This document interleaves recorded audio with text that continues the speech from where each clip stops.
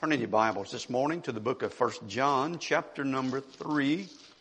I ask you to keep your Bibles open this morning as we will be looking and reading more scripture than we normally do in a service like this. But I want you to turn to 1 John, chapter number 3. And let's begin at verse number 1. 1 John, chapter 3, verse number 1. Thank you, brother, for that song. And the congregationals as well. 1 John chapter 3 verse number 1, the word of the Lord says, "Behold, what manner of love the Father hath bestowed upon us." The word manner there actually means otherworldly, meaning it's not of this world. Remember when Jesus spoke and made the winds and the waves lay down at his feet? And the men proclaimed in the boat and said, "What manner of man is this, that even the winds and the waves obey?" And so when they said that word manner, they said, this guy, he's from another world. And verse 1 says, "What manner of love the Father hath bestowed upon us." This love that God has bestowed upon us is from another world.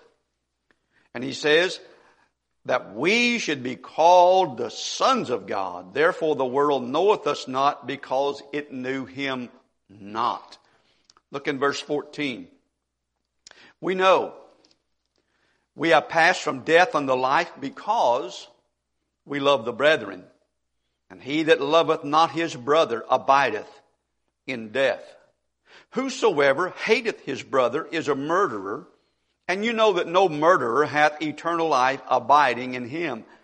Hereby perceive we the love of God, because he laid down his life for us, that we ought to lay down our lives for the brethren.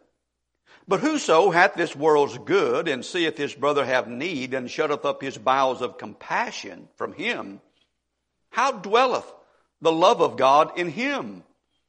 My little children, let us not love in word, neither in tongue, but in deed and in truth." Would you look over in chapter 4 with me, please, and look in verse number 7.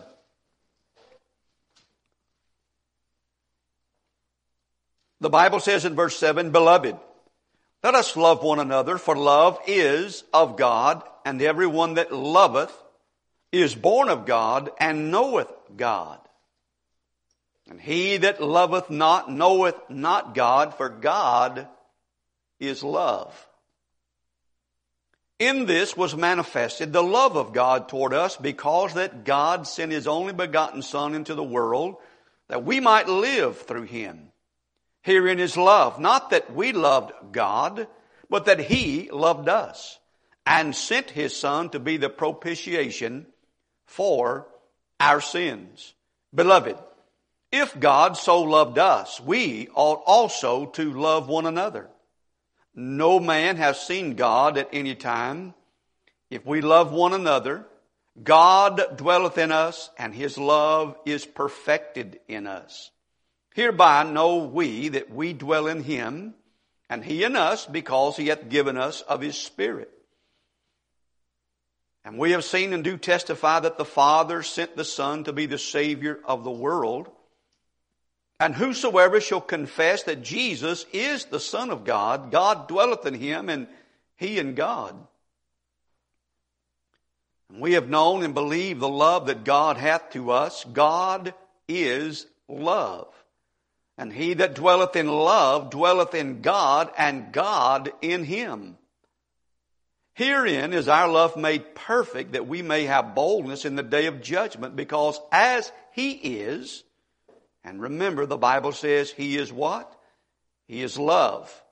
And he also says in 1 John that he is light. Because as he is, so are we in this world. You and I are to be light, and we are to be love. There is no fear in love, but perfect love casteth out fear, because fear hath torment. He that feareth is not made perfect in love. We love him because he first loved us. If a man say, I love God, and hateth his brother, he is a liar. And he that loveth not his brother whom he hath seen, how can he love God whom he hath not seen? And this commandment have we from him, that he who loveth God love his brother also. Whosoever believeth that Jesus is the Christ is born of God, and everyone that loveth him that begat loveth him also that is begotten of him. And by this we know that we love the children of God, when we love God and keep his commandments. But this is the love of God, that we keep his commandments, and his commandments are not grievous. Father, would you bless thy servant with the burden you put on my heart. Help me, dear God, I pray, to articulate the truth in a way that can be easily understood. And while I speak on the outside, I pray that you'd speak to them on the inside, in the name of Jesus. Amen. I'd like to give you 3 simple thoughts about the love of God this morning. First of all, I want to say that the love of God has been expressed. I want you to look with me again in chapter number 4. It says here in verse number 19. When I say the love of God, sometimes folks say, does God really care? Has God shown us that he loves us? I will say to you that God has gone way out of his way to express his love towards you. That is, if you believe what the Bible says about you. The Bible says that you are a sinner. And the Scripture says, if you say that you have not sinned, you have made him a liar. And God cannot lie. And so, for you to accept the fact that you're a sinner helps you to understand why the world is in such chaos and why there is such corruption. And that God would have anything to do with us at all is a matter of grace and mercy toward us. But the Bible says in verse number 19 that this love of God has been initiated by God, not by you and not by me. God doesn't love me because I loved him first. The Bible says in verse 19, we love him because he first loved us. God loved me before I ever began to love him. And according to verse number 9, it says this, in this was manifested the love of God. And you'll notice that there's a word repeated in verse 9 and in verse 10 and in verse number 14. And it's the word sent. The Bible says that God initiated his love by sending his Son to be the Savior of the world. The book of Galatians even said when the fullness of time was come, God sent forth his Son. Did God initiate his love? Yes. How? By sending forth his Son. Not only did he initiate it, but he also demonstrated it. The Bible says here in chapter 4, verse number 10, it says, herein is love, not that we loved God, but that he loved us and sent his Son. Now, that's the initiating of his love. But the demonstrating of his love is the fact that his Son came to also die on the cross for our sins. The Bible says in verse number 10, sent his Son to be the propitiation for our sins. First time I went to church and heard that word propitiation, it went right over my country noggin. And the first time I heard the word reconciliation, it went right over it as well. But I do know this now, that word propitiation, and breaking it down in simple language, is that Jesus Christ bore in his body on the tree my sins. And that he became the sacrifice that was pleasing unto a holy God and took my place upon the tree. So God is demonstrating here his love, not just saying I love you, but showing that he loves me.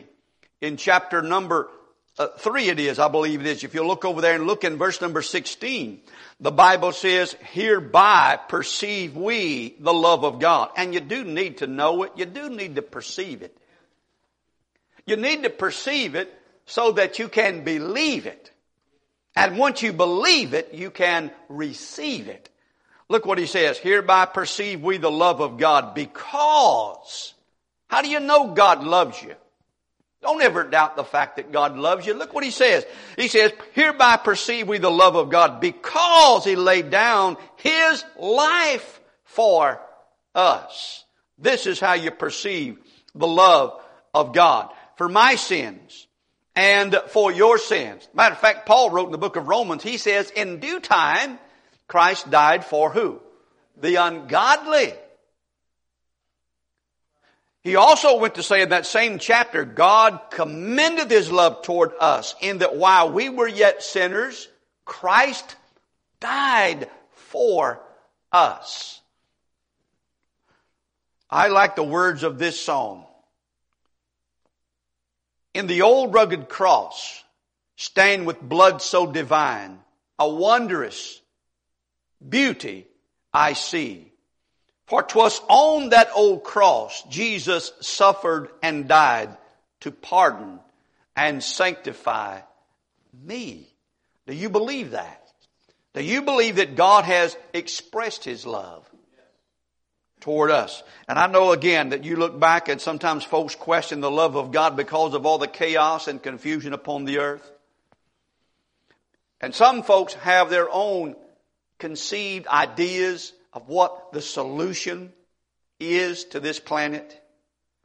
But I like this statement that someone wrote one time. I think it says it very well, much better than I could ever come up with. And he says, if our greatest need had been information, God would have sent us an educator. If our greatest need had been technology, God would have sent us a scientist. If our greatest need had been money, God would have sent us an economist. If our greatest need had been pleasure, God would have sent us an entertainer. But our greatest need was forgiveness, so God sent us a Savior. I want you to look with me, please, in 1 John again in chapter number 4. God's love has been expressed. We believe that here. We sing about it. We rejoice over the fact that Jesus died for our sins and God raised him from the dead for our justification. We walk in those doors with confidence in our heart that we have been reconciled unto God through the death of his Son. So we lift up our voices in praise to him.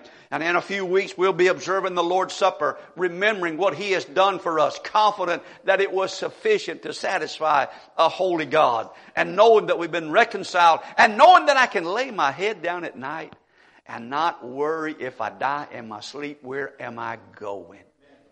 What a blessing that is. God's love has been expressed to me. I have perceived it, I have believed it, and I have received it by bowing my knee and calling on the name of Jesus Christ to be my Savior and my Lord.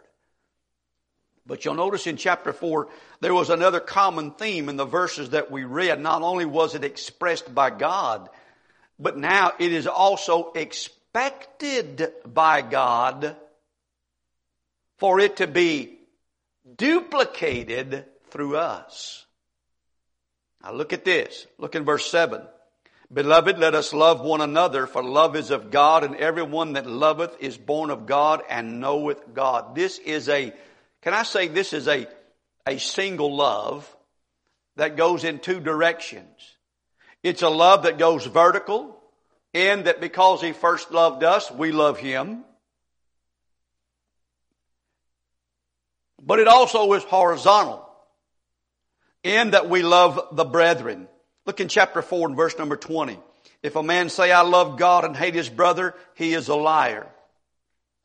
God wants me to love upward, him, and God wants me to love outwardly, you. God expects this of me. As he is, so are we. He is light, in him is no darkness. I am to walk in the light as he is in the light. And I am to shine in a dark world. There ought to be something different about our lives that's different from the heathen and the ungodly and the reprobate. But also the fact that God says, I want you to express my love in your life to others and especially to your brother that is in Christ. You'll notice he says in chapter 5, verse number 3, for this is the love of God that we keep His commandments. You know what those commandments are? That you believe on the Lord Jesus Christ and that you love your brother. And he says neither one of these are grievous. He said neither one of these are grievous to you. This is not something that should be difficult for you to do. That is to love God and to love your brother. You say, well, Brother Roger, I don't have any problem loving God, but you know, the brethren, they're different. This is why you need help. Chapter 4, verse number 13, notice what he says here. Hereby know we that we dwell in Him and He in us because He hath given us of His Spirit. God gave you the Holy Spirit.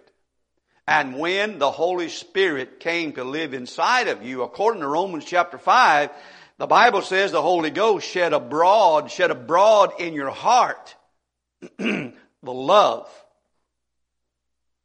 of God. The love of God. As a matter of fact, when Paul wrote to the church at Thessalonica, he says as touching brotherly love, he said, you yourselves are taught of God to love one another. The Holy Ghost in you enables you to love the unlovely and the difficult. Look in chapter 3, verse 14, if you would please again. Do you believe you're saved this morning? Can I ask you a question? How do you know you are? How do you know you're saved? Really? Is it possible for a person to know for sure that they are saved? Okay, what are you going to base that on? Are you going to base it on the Scriptures? All right, the Bible says, these things have I written unto you that you may know. And so there is a scriptural foundation for your assurance. Okay, so part of it has to do with your confession. If we confess that Jesus is the Christ, He says God dwelleth in us. Right? But the other part of that is, he says, how do you know that you are saved? He says this, look in chapter 3, look at this, verse 14. He says, we know that we have passed from death unto life. How do you know that? He said, because we love the brethren. We love the brethren.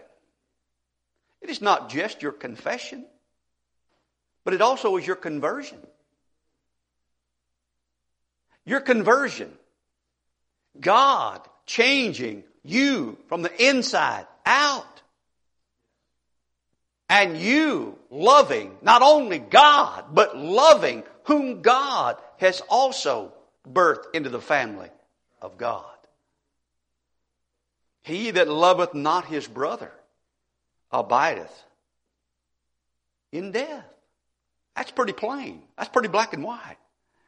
You say, well, I love God, but I just can't stand going to church and being around all those people. I would ask you to actually judge yourself according to the Scriptures. Seriously. I know that it takes the Holy Ghost and grace for you to love me. At times I'm lovable. At sometimes I'm not. And there are times that you're easy to love and there are times you're not. And I need something that goes beyond the natural. I need something that goes to the supernatural. That God would help me to love you when you're not easy to love. And to love you because God has put that love in my heart. And the closer that I stay in my love to God, the easier it's going to be for me to love you. The further I get away from my love for God, the harder it's going to be for me to love you. The further I get away from the love of God, the more that I love myself. And the less that I love you. This whole principle is based even upon what the very first of the commandments are, which the law falls upon, is that you love the Lord thy God and you love your neighbor as yourself. But you got to love God first. And so it is expected of me. It is a commandment. It is not a suggestion. It is not a feeling. It's not an emotion. It is a choice. My actions towards you are based upon my love for God. And you'll notice something else here. Jesus said, by this shall all men know that you are my disciples, that you love one another. I am so sick and tired of Baptist churches fussing and fighting. I am so sick and tired of the pettiness of the saints. It makes me want to run away from the ministry and hide. Churches in Alabama and Mississippi and Georgia and East Texas, I don't know what it is about those regions. I'm telling you, I agree with the brother who said there are too many churches and there are too many preachers and teachers. I agree with it. I'm talking about as far as our areas are concerned. You know why? Because if you only had one church to go to, you'd have to get right with God and you'd have to get right with your brother. It was the church at Ephesus. It was the church at Thessalonica. It was the church at Corinth. In Mississippi, at least in the area where I grew up in Monroe County, these churches, they'll start well. Somebody gets sideways. They pick up a rock, throw it down the road, start another church, and call it Unity Baptist Church. And then go for a while and then split again, throw a rock and start another one and call it Friendship Baptist Church. And on it goes. And we have failed to show, before you throw rocks at the heathen in our country and the ungodly and the reprobate, look at us. Judgment will begin at the house of God. Yes, I can have my disagreements with you.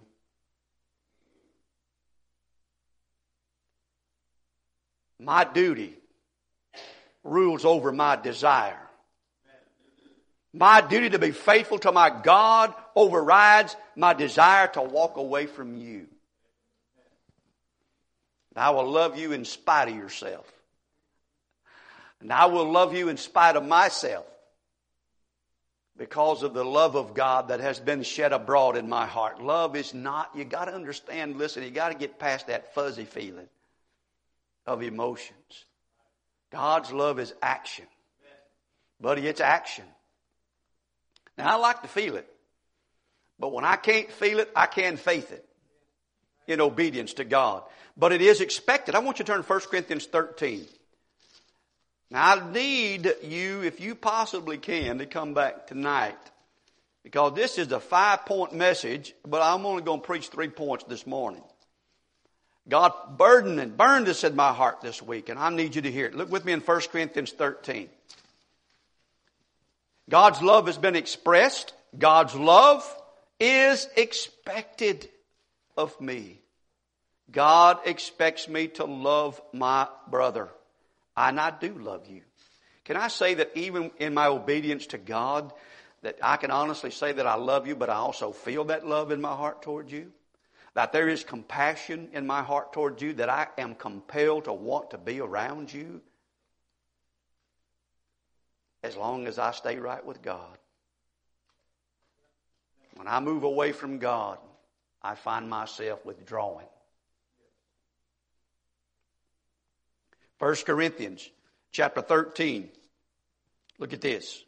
Not only is the love of God been expressed, Not only has the love of God been expected of me, but the love of God is essential.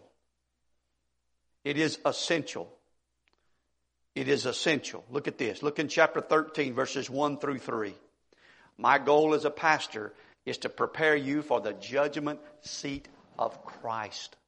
Yes, you've been saved by grace through faith, that not of yourselves. It is a gift of God, not of works, lest any man should boast. It is the mercy and grace of God, but you have been created unto good works. Everything that you've done since you were born again, before you were born again, everything is underneath the blood of Christ. Everything has been forgiven. Everything has been erased. And now God's keeping a new tab on what are you doing with your life since He bought you with His own Son. And He's keeping a tab of what you are doing with your life because now you have been saved and given a purpose to live and a purpose to die. You now belong to Him. And at the judgment seat of Christ, we shall all stand before God.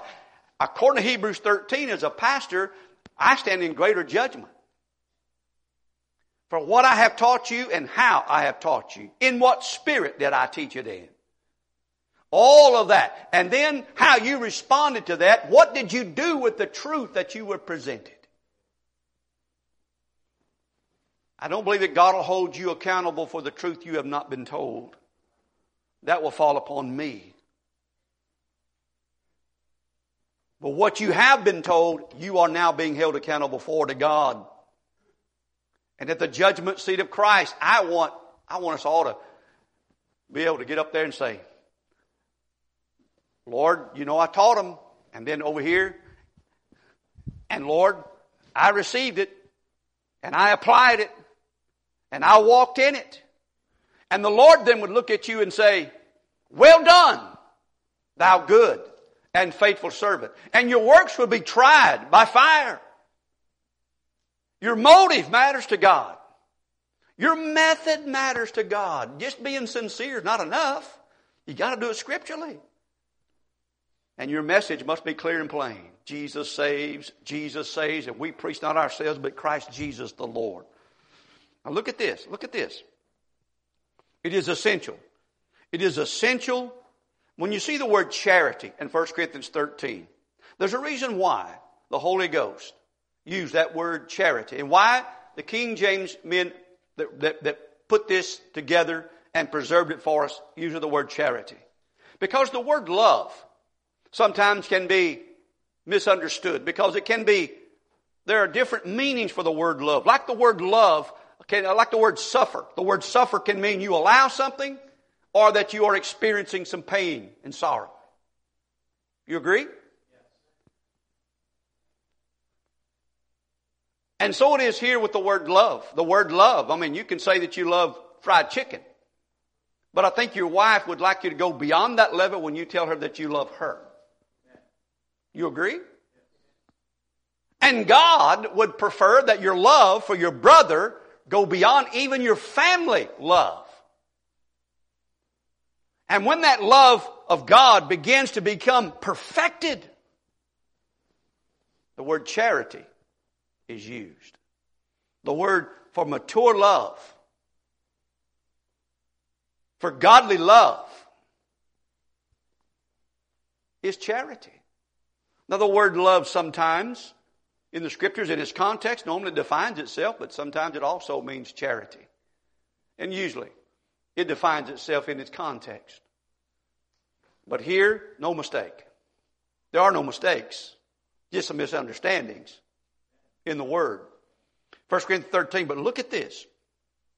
Do you know when God saved you, He saved you, gifted you, put you in the body.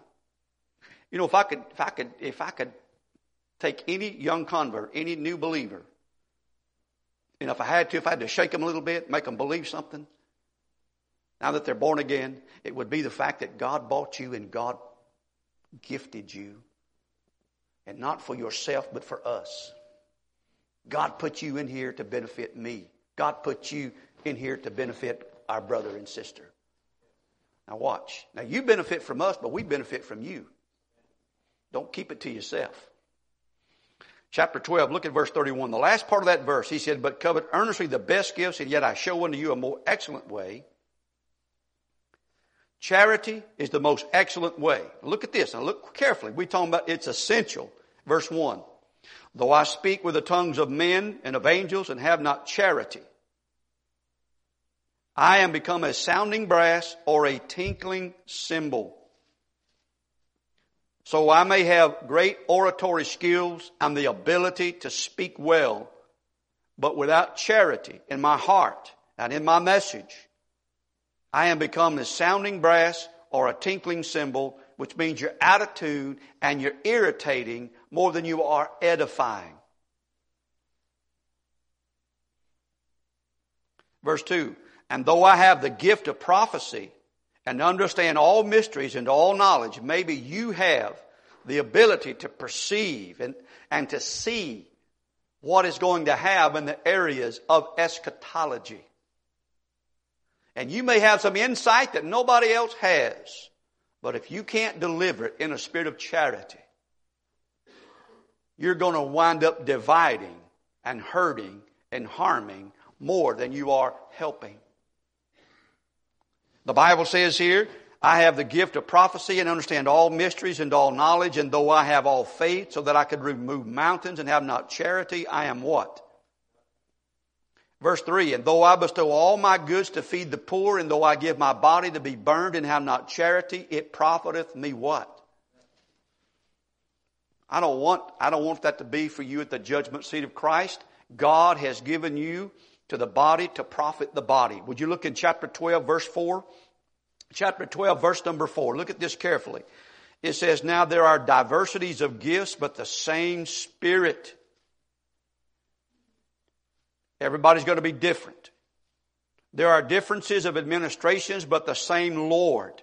There are diversities of operations, but it is the same God which worketh all in all. But the manifestation of the Spirit is given to every man to profit with all. And he's saying here in chapter 13 that if you don't operate in love, if you don't operate in charity, you're not going to profit us. So you're not being led or filled with the Spirit, though you might possess this gift. This gift is not being used in an unselfish, godly manner. Verse 7 says very carefully, the manifestation, that means when the Holy Spirit is manifesting Himself through you. Meaning God's using you. It doesn't have to be in a church setting like this. But God's using you. And when you are doing it in the right spirit and you're being led by the Spirit, it is going to profit me and it's going to profit your brother and it's going to profit your sister. You're going to be a blessing. You're going to edify us. You're going to build us up. You're going to fulfill your purpose, and it's going to be good for us and it's going to be good for you too. That's why it is essential. He says, if without this, it's going to profit you, and it's going to profit you absolutely nothing. I'm going to be honest with you in verse number 3. I believe that we're a giving church. Some people give for the wrong reason. He said, though I bestow all my goods to feed the poor, and though I give my body to be burned and have not charity. Some folks do things for vain reasons. They really do. Some folks, honestly, would rather die than live. And that's true in other religions. Some folks will strap bombs to their chest and blow themselves up in the name of God for their religion. But yet they don't want to live day by day expressing the love of God and dealing with people. It's like you want to be a doctor, but you don't want to touch anybody. You want to be a doctor, but you don't want to be around people. But you want to be called doctor. Some of you want to be called Christians, but you don't want to be around people. You don't want to have to minister to people. You don't want to have to love people. You don't want to have to forgive people. You don't want to have to treat people the way that God would have you to treat them. And so the Lord says, this is going to profit you nothing. You say, well, I'm busy. But are you a blessing? You say, well, I'm trying. How about yielding and then trying? Let God use you to minister to other people. Now I need you to turn with me quickly, and I need you to see this. Look with me, Revelation chapter number 2. Let's close with this thought tonight. All right, Revelation this morning. Revelation chapter number 2. In order for you to profit the church, you're going to have to operate in the realm of charity. And by the way, you need to know what that really is, and operating inside that realm of what that really is. That's why chapter 13 explains what it is. We'll talk about that tonight, but also he evaluates what it is. Because he talks about that transformation from when you were a child, you thought as a child. The transformation takes place and you put it aside and you become a man. So how do you evaluate your love life biblically? Well, you can. I'll ask you some questions and I'm going to give you a self-test if you're not afraid to come back. Revelation chapter number 2. Look at this. In order for me, it is essential that I operate in the spirit of love and of charity that is mature and perfected. It's the most excellent way because it will profit the church, the body. Jesus said that you're to love one another as I have loved you. Did Jesus care about his men? Oh man, he sure did. Was he concerned about them? Absolutely. Did he have the courage to speak honestly with them? Yes, he did. Did he have compassion upon them, though they irritated him at times? Oh, yes, they did. He did. You know why? Because the Bible says he came to minister and not to be ministered to. You see, here's one of the ways you can tell that you're growing in the love of God is that you come to be a blessing more than to get a blessing. That you'd like to come and be able to be a blessing to God, be a blessing to your brothers, say something, not just here on Sunday, but during the week, asking God, God, can you use me today? Lord, help me to be a blessing to somebody today. That's where you got to listen and you got to watch. Listen and hear. Listen and pay attention. Look for opportunities. But I want you to look right here in chapter number 2. Then we'll have an invitation here for you. Look at this. It's essential in order for me to profit you and for you to profit me. It's essential. And for it to be profitable for you at the judgment seat of Christ, it is essential. Otherwise, zeros. Zeros. Okay? Now look at Revelation chapter 2. Look with me in verse number 2. It also is essential to please the Lord. Verse 2 says, I know thy works, talking about the church at Ephesus. I know thy works, thy labor, thy patience, and how thou canst not bear them which are evil. So real charity, real love for God, does not tolerate evil. Thou hast tried them which say they are apostles and are not, and hast found them liars. Real love, real charity pursues truth and exposes error. Verse 3, and has borne and has patience, and for my name's sake has labored and has not fainted. They've been faithful in some areas. Verse 4, nevertheless, I have somewhat against thee, because thou hast left thy first love. It does not say lost. Lost is something you can't find. Left is something you know where to go back to.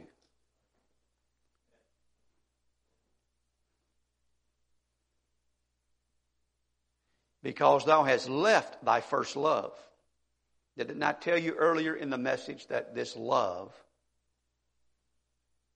it has two directions. It's a single love, two directions. Vertical, horizontal. The Bible says this.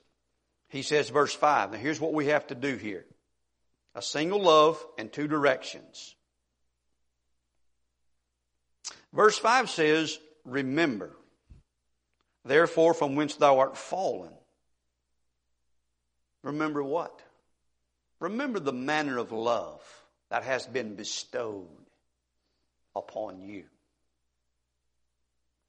And when you observe the Lord's Supper, remember me, he said. The price that was paid to purchase you through his body and through his blood. You remember, don't forget the price that's been paid for you. You have been bought with a price. Therefore, glorify God in your body and in your spirit, which are God's. Your spirit matters. Your attitude matters. It does. Remember, therefore, from whence thou art fallen. And then he says, and repent. Change your attitude. Confess this to God, that my heart is not where it ought to be. When you find yourself abhorring your brother, you can't stand your church family, or there's certain people in their church that you just can't seem to absolutely stand. Those are the ones God will use as sandpaper many times to help you to increase and perfect your love. And you just draw nigh to him and he'll give you the grace that you don't possess for your brother and sister in Christ. Now look what he says. He says, you remember and you repent. Change your attitude. Confess it to God. All right, but then he says, watch carefully. He says, and do the first works. That is return. That means prioritize. Love God and love. He said, love me and love my children. I think many of us parents feel that way. Hey, if you're going to love me, you got to take the whole package. Isn't that right? If you're going to love me, you got to love my children. All right, and here's what God says. If you love me, you got to love my kids. He said, if you love me, you got to love your brother. All right, I need you to show you a few verses, and then we're going to have an invitation. All right, I want you to be sensitive to the Holy Ghost. He told me to tell you these things today. God's love has been expressed to you. It's expected out of you. It is essential in order for you to please God and for you to be profitable to the body. Look with me in 1 Peter chapter 1, a few pages back to your left. Just want to show you a couple of verses, and then we're going to ask Cindy to come to the piano. 1 Peter chapter 1, look with me please there if you would, in verse number 22. And again, this passage is written in a context of remembering that Jesus Christ was the Lamb of God who died for your sins. Okay? And then he says in verse 22, seeing you have purified your souls in obeying the truth through the Spirit unto unfeigned love. That is without hypocrisy, without guile. I'm not pretending. I really do love you. I really do care about you. I don't want to lose you in my life. There'd be a void if something happened to you.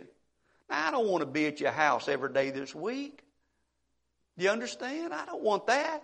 You know, the Bible says don't visit your neighbor's house too often lest he hate thee. But the Bible says here, unto unfeigned love of the brethren, that you love one another with a pure heart. How? Fervently. Not just a little bit. Fervently. Look in chapter 4, please, and look in verse number 8. The Bible says, and above all things. Would you say that's a priority, Brother Ed? Yes. Above all things, have fervent charity. Not just charity, fervent charity. Among yourselves, for charity shall cover the multitude. Not all sins. Some sins can't be overlooked. But it's the glory of a man to pass over a transgression. Some things you can overlook. If you love somebody, you can. You can see that they're going in the right direction. He says, but charity shall cover the multitude of sins. God can help you to overlook some of the faults of your brethren. The word faults is used in another passage. Charity will help you to overlook and overcome a multitude of faults. One more place, chapter 5, verse number 14. Look at this. He says, greet you one another. Greet you one another. Now let's take the principle out of this, okay? Greet you one another with a kiss of charity. A kiss of charity. A kiss of charity. What is that? Well, first of all, I don't want you kissing me after church, all right? But back in those days, you know, they did the bob and weave. You know what I'm talking about? And some of them, they probably still do that over there. I mean, I think they do. I think the Arabs and some of the Jews, they still do the bob and weave.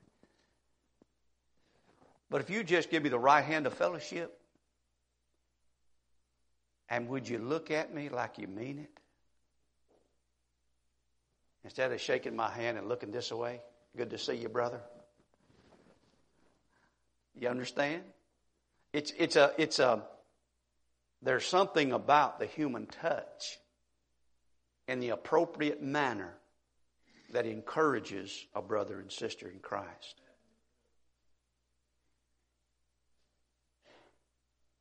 And I realize in this day of pandemics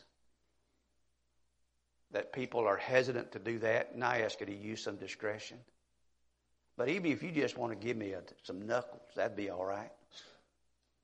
But look at me and act like you mean it. Like, hey, man, I really am glad to see you. That matters. Because you know what? When you go to work, they probably ain't too glad to see you.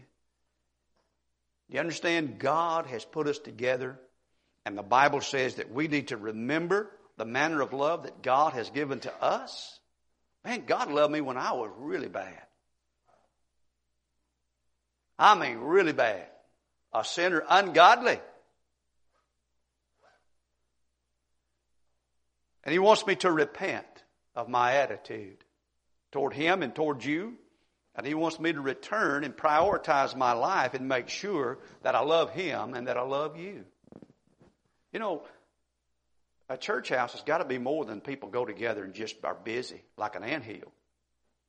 Got to be a place where you want to go and just experience just being around each other a little bit. But also you think about, I don't want to drive up in the driveway and say, well, this is a house I live in, but this is really not a home.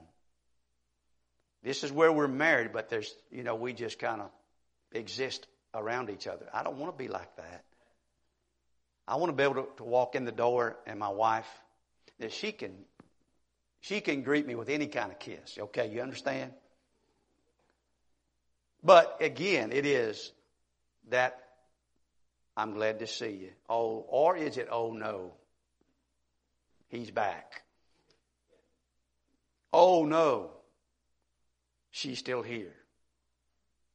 That's terrible, isn't it? Don't walk in that door and say, boy, I sure hope brother so-and-so ain't here today. Oh, man. Do you understand that your religion needs to be a little bit bigger than the world's religion? By this shall all men know you are my disciples. Got some good stuff for you tonight if you come back. I promise you I'll do it in love. Let's stand together, please, with our heads bowed. With our eyes closed, maybe God spoke to your heart this morning, and if you have not been born again, I want you to know that God loves you and will save you today.